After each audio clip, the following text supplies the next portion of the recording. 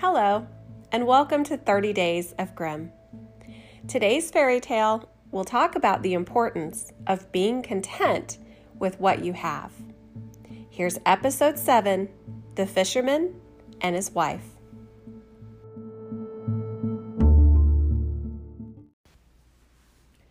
Once upon a time, there was a fisherman and his wife who lived together in a hovel close by the sea. Every day the fisherman went out fishing, and he fished and fished. Once he sat angling and gazing into the bright water.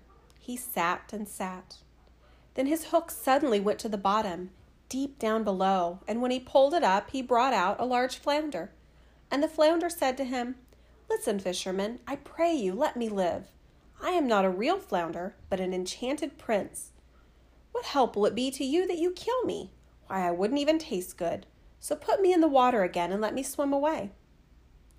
"Well," said the man, "you do not need to talk so much. A flounder that can talk, I should have let him swim away anyhow." And with this, he put it back in the clear water, and the flounder swam down to the seabed, leaving a long stream of blood behind him. The fisherman got up and went home to his wife. "Husband," said the wife, "didn't you catch anything today?" "No," said the man, "I just caught a flounder who said he was an enchanted prince, so I let him swim away again." "And you didn't make a wish first?" asked the wife. "No," said the man. "What should I have wished for?" "Oh," said the wife, "it is terrible to have to live forever in this hovel. It smells and it is disgusting. You might have wished for a little cottage for us. Go back at once and call him. Tell him we want to have a little cottage. He is sure to do it for us." "Ah," said the man, "why should I go there again?" "Well," said the woman, "because you caught him and let him swim free again. He is sure to do it. Go on." The man didn't really feel like going, neither did he wish to act against his wife's advice. But he went to the sea once more, and when he got there, the sea was quite green and yellow, and not at all as clear as before. So he stood there and said, "Flounder, flounder in the sea, come, I pray you, here to me. For my wife, my Isabel, wills not as I should will." Then the flounder came swimming up to him and said, "Well, what does she want?" "Oh," said the man, "when I caught you, my wife says I ought to have wished something for myself. She no longer likes living in a hovel. She would like to have a cottage." "Just go there," said the flounder. "She will have it all." So he went home, and there his wife sat, no longer in the hovel. There stood a little cottage, and his wife was sitting outside on a bench. She took him by the hand and said, "Come in and see how much better it is." So they went in, and there was a little porch in the cottage, a pretty little living room and bedroom where their bed stood. There was a kitchen and pantry with all of the finest utensils made of tin and brass, all that a kitchen should have. And behind the cottage there was a little yard with chickens and ducks, and a trim little garden with vegetables and fruit in it. "See that?" said the wife. "Isn't it nice?" "Yes," said the husband, "and so it shall stay. Now we shall live quite content." "We'll see about that," said the woman, and with it they had something to eat and went to bed.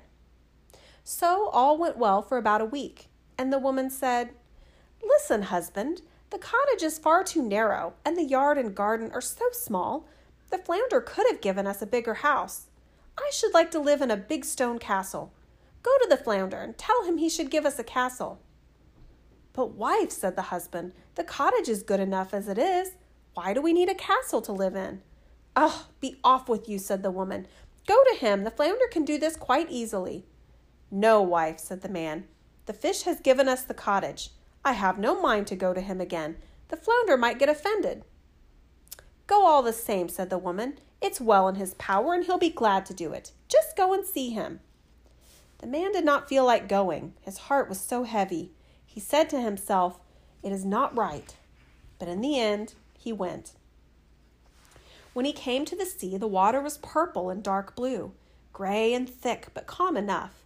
He stood there and said, "Flounder, flounder in the sea, come, I pray you, here to me. For my wife, my Isabel, wills not as I should will." "Well, what is it she wants?" said the flounder. "Ah," said the man, rather troubled, "she wants to live in a stone castle." "Just go home," said the fish. "She is standing before the door." The man went off and thought he would be going home to his cottage, but when he got there, there now stood a big stone castle. His wife was standing on the steps about to enter, and she took him by the hand and said, "Come in." He went in with her. There was a great hall with a marble floor, and lots of servants everywhere who quickly opened the great doors. The walls were hung with lovely tapestries, and in the chambers nothing but golden chairs and tables, crystal chandeliers hanging from the ceilings, and carpets covering all the floors. Food and the choicest wines were on the tables, which looked as if they would break under the load. Behind the house was a big courtyard with stables and cowsheds and the most splendid coaches. There was a magnificent garden with the loveliest of flowers and fine fruit trees, and a pleasure grove quite half a mile long. There were stags and roes and hares, indeed all that a man's heart could ever desire. "Well now," said the woman, "isn't this nice?" "Ah, yes," sighed the man, "and so it shall stay. Now we shall live in this fine castle and be content." "We'll see about that and sleep on it," said the woman. And with that they went to bed. The next morning the wife was the first to wake up. It was just before daybreak, and from her bed she saw the glorious land lying before her. The man was still stretching himself, so she dug him with her elbow and said, "Man, get up and take a look out the window. Look, we could be king and queen over all that land. Go to the flounder and say we would like to be king and queen." "Oh, wife," said the man, "why should we be king and queen? I have no wish to be king." "Well, if you won't be king, I will. Just go to the flounder and say I wish to be king." "Oh, wife," said the man, "what do you want to be king for? I simply can't go ask him for that." "Why not?" said the woman. "Go there straight away. I must be king." The man was in utter distress that his wife wished to be king. It isn't right, he thought. He did not feel like going there at all, but in the end he went. When he came to the sea was all black and gray, and the water was boiling up from below. It smelled quite foul. He stood there and said, "Flounder, flounder in the sea, come, I pray you, here to me. For my wife, my Isabel, wills not as I should will." "Well, what is it she wants?" said the flounder as he came up. "Ah," said the man, "she wants to be king." "Go home, she is king already," said the flounder. The man went back, and when he came to the castle, he saw the castle had become much bigger, like a palace. It had a great tower, magnificently embellished. Sentries stood before the gate, and there were many, many soldiers with drums and trumpets. He went inside, and everything there was pure marble and gold, with velvet coverings and golden tassels. Then the doors of the great hall opened, and the whole of the royal court was assembled there. His wife sat on a high throne of gold and diamonds, and had a big golden crown on her head. The scepter in her hand was of pure gold and precious stones, and on either side of her stood 6 maidens in a row, each a head shorter than the one before. He went and stood before her and said, "Oh, wife, so now you are king." "Yes," said the wife, "now I am king." And he stood and gazed at her, and having thus looked at her for some time, he said, "Oh, wife, being king suits you so well. Let us wish for nothing more." "No, husband," said the woman, growing quite restless.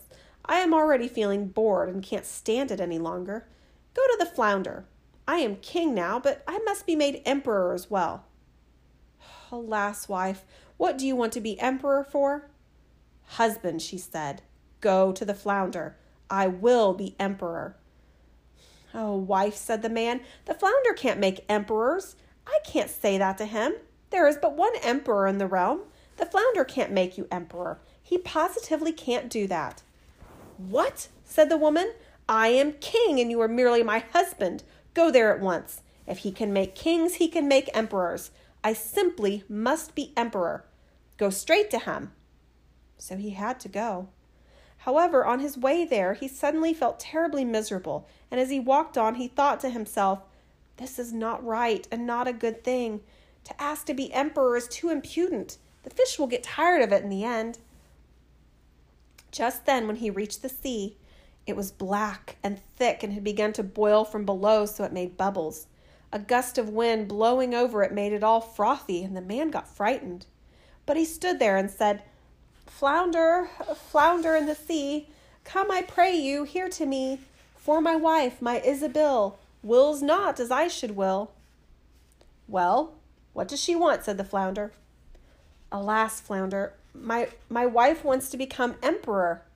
"Just go home," said the flounder. "She is emperor already."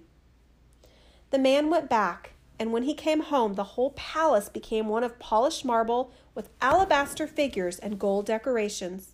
Soldiers were marching in front of the gate, blowing trumpets and beating cymbals and drums. Inside there were barons and earls and dukes walking about as mere servants. Doors of pure gold opened for him. He entered, and there was his wife, sitting on a throne of one solid piece of gold, easily 2 miles high. She had a large golden crown on her head, set with diamonds. In one hand she held the scepter, and in the other the imperial apple. On either side of her stood the lifeguards, each shorter than the one before him, with an enormous giant 2 miles tall, to the smallest dwarf only as big as my little finger. And there were many princes and dukes standing before her. The man went up and stood among them and said, "Oh, wife, you are emperor now." "Yes," said she, "I am emperor." And he stood and gazed at her for quite a long time, and afterwards said, "Oh, wife, isn't it nice that you are emperor?" "Husband," said she, "what are you standing there for? I am emperor now, but I want to be pope too. Go and see the fish about it." "Oh, wife," said the man, "what more do you want? Pope you cannot be. There is only one pope in all Christendom. He cannot make you that." "Husband," she said, "I will be pope. Go straight to him. I want to be pope today." "No, wife," said the man, "that I dare not tell him. That he would not do. That's asking too much. The flounder cannot make you pope." "Husband, what silly chatter," said the wife. "If he can make me emperor, he can make me pope as well. Go straight to him. I am the emperor, and you are merely my husband, so go there at once." He got frightened, but he went and felt quite faint. He trembled and quaked, and his knees and calves shook. A high wind swept over the land, and clouds gathered, so it was dark like evening. The leaves were falling off the trees, and the water rushed as if it were boiling, and crashed against the shore. In the distance, ships were firing guns in distress and pitching and tossing on the billows. Yet there was still a patch of blue sky in the middle, but on every side of it was as red as before a heavy thunderstorm. Then he went and stood by the edge of the sea, anxious and despondent, and said, "Flounder, flounder in the sea, come, I pray you, here to me, for my wife, my Isabel, wills not as I should will." "Well, what is it she wants?" asked the flounder. "Alas," said the man, she wants to be pope." "Go to her then," said the flounder. "She is pope already." He went back, and when he got there stood a big cathedral with nothing but palaces all around. He pushed his way through the crowd. Inside, everything was lit with thousands and thousands of lights, and his wife was dressed all in gold, sitting on a throne much higher than the one before. 3 golden crowns were on her head, and all around her was rich and ecclesiastical splendor. On either side of her stood 2 rows of lights, the largest so thick and tall as the highest of towers, down to the tiniest of kitchen candles. Emperors and kings from every land were on their knees before her and kissing her slippers. "Wife," said the man, looking at her wonderingly, "you are pope now, aren't you?" "Yes," she said, "I am pope." Whereupon he stood and looked straight at her, as if he was looking at the bright sun. When he had thus contemplated her for a time, he said, "Oh, wife, how nice it is that you are pope." But she looked as stiff as a post and did not stir. And he said, "Wife, be content. Now you are pope, you cannot go any higher." "We will see about that," said the wife. Then they went to bed, but she was not contented. Greed would not let her sleep, and she lay awake thinking of what she might still become. The man slept soundly. He had done a lot of running the day before, but his wife could not fall asleep at all and tossed from side to side all night long. At last the sun was about to rise, and when the wife saw the dawn reddening on the horizon, she sat up in her bed and gazed at it. As she was looking through the window and saw the sun rise, it occurred to her, could I not make the sun and moon rise? "Husband," she said, giving him a poke in the ribs, "wake up and go to the flounder. I want to be like the good God himself." The man was still half asleep, but he got so alarmed he fell out of bed. He thought he had not heard right, rubbed his eyes and said, "Oh, wife, what did you say?" "Husband," she said, "I cannot order the sun and moon to rise. I can only sit and watch them. I cannot bear it. I will know no peace any more, not even for an hour. I must cause them to rise myself." She regarded him with such a terrifying look that a shudder ran through him. "Go at once to the flounder. I wish to be like God." "Alas, wife," said the man, and fell on his knees before her, "that the fish cannot do. He can make emperors and popes, but I beseech you, be sensible and remain pope."